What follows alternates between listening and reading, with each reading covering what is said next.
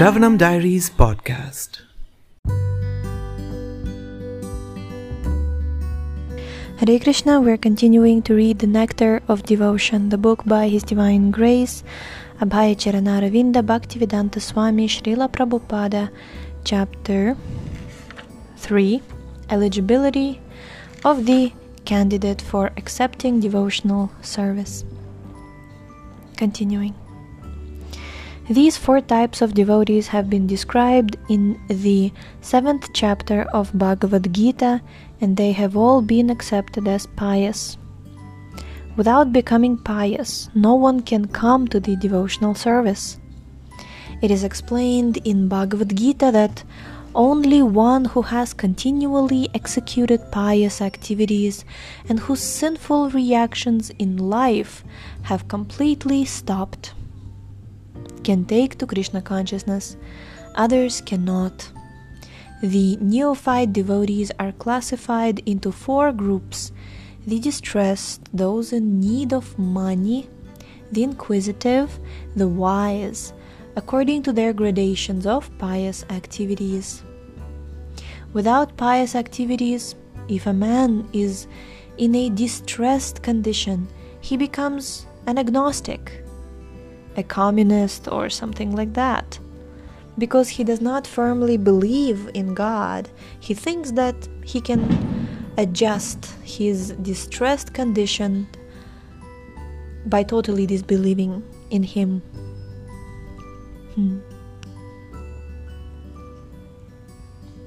He thinks he can adjust his distressful condition by totally disbelieving in him. Okay. Lord Krishna, however, has explained in the Gita that out of these 4 types of neophytes, the one who is wise is very dear to him, because a wise man, if he is attached to Krishna, is not seeking an exchange of material benefits. A wise man who becomes attached to Krishna does not want any return from him, either in the form of relieving distress or in gaining money. This means that from the very beginning, his basic principle of attachment to Krishna is more or less love. Love from the very beginning. Furthermore, due to his wisdom and study of the Shastras, scriptures, he can understand also that Krishna is the Supreme Personality of Godhead. It is confirmed in Bhagavad Gita that after many births, when one becomes actually wise, he surrenders unto Vasudeva, knowing perfectly well that Krishna, Vasudeva, is the origin and cause of all causes. Therefore, he sticks to the lotus feet of Krishna and gradually develops love for him. Although such a wise man is very dear to Krishna, the others are also accepted as very magnanimous, because even though they are distressed or in need of money, they have come to Krishna for satisfaction. Thus, they are accepted as liberal, broad-minded Mahatmas. Without being elevated to the position of a Jnani or a wise man, one cannot stick to the principle of worshipping the Supreme Personality of Godhead. The less intelligent, or those whose intelligence has been taken away by the spell of Maya, are attached to different demigods on account of the influence of the modes of nature. The wise man is he who has thoroughly understood that he is spirit soul and not simply a body.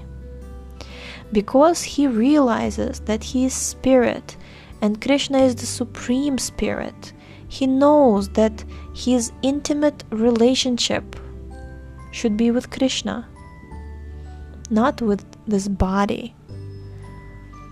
The distressed and the man in want of money are in the material concept of life, because distress and need of money are both in relationship with this body. One who is inquisitive may be a little above the distressed and the man in need of money, but still he's on the material platform.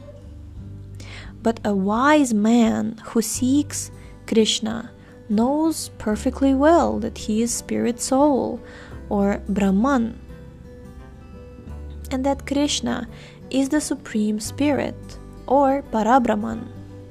He knows that the spirit soul, being subordinate and finite, should always dovetail himself with the infinite and supreme soul, Krishna.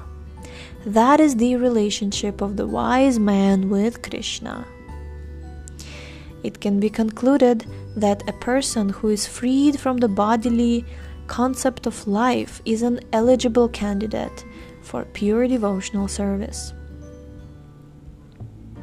It is also confirmed in the Bhagavad Gita that after Brahman realization, when one is freed from material anxieties and can see every living entity on an equal level, he is eligible to enter into devotional service.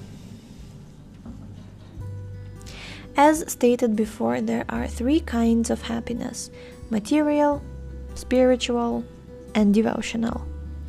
Devotional service and the happiness due to its execution are not possible as long as one is materially affected. If someone has desire for material enjoyment or for becoming one with the Supreme, these are both considered material concepts. Because the impersonalists cannot appreciate the spiritual happiness of association and the exchange of loving affairs with the Supreme Personality of Godhead, their ultimate goal is to become one with the Lord. This concept is simply an extension of the material idea. In the material world, everyone is trying to be the topmost head man among all his fellow men or neighbors, either communally, socially, or nationally. Everyone is competing to be greater than all others in the material concept of life. This greatness can be extended to the unlimited, so that one actually wants to become one with the greatest of all, the Supreme Lord. This is also a material concept, although maybe a little more advanced. However, the perfect spiritual concept of life is complete knowledge of one's constitutional position, in which one knows enough to dovetail himself in the transcendental loving service of the Lord. One must know that he is finite and the Lord is infinite. Thus, it is not possible to actually become one with the Lord, even if one aspires for this. It is simply not possible. Therefore, anyone who has any desire or aspiration for satisfying his senses by becoming more and more important, either in the material sense or in the spiritual sense, cannot actually relish the really sweet taste of devotional service. Wow, that's beautiful. Srila Rupa Goswami has therefore compared possessing these bhukti, material, and mukti, liberation, desires with being influenced by the black art of a witch. In both cases, one is in trouble. Bhukti means material enjoyment, and mukti means to become freed from material anxiety and to become one with the Lord. These desires are compared to being haunted by ghosts and witches, because while these aspirations for material enjoyment or spiritual oneness with the Supreme remain, no one can relish the actual transcendental taste of devotional service. A pure devotee never cares for liberation. Lord Chaitanya Mahaprabhu prayed to Krishna, quote, "My dear son of Nanda, I do not want any material happiness in the shape of many followers, nor immense opulence in wealth, nor any beautiful wife, nor do I want cessation from material existence. I may take birth many times, one after another, but what I pray from you is that my devotion unto you may always remain unflinching."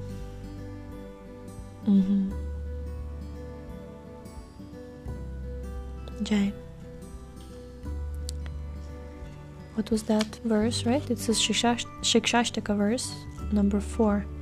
Nadanam najanam nasundarim kavitam vajagadisha kamaye mama janmani janmanishvare bhavatad bhakti rahaituki tvai.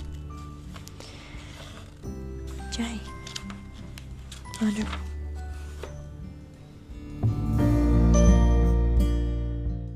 Thank you so much for tuning in today. The book links, previous episodes timeline, and biography of the author can be found on shravanamdiaries.com. The link is in the description, and we shall see you tomorrow. Hare Krishna, Krishna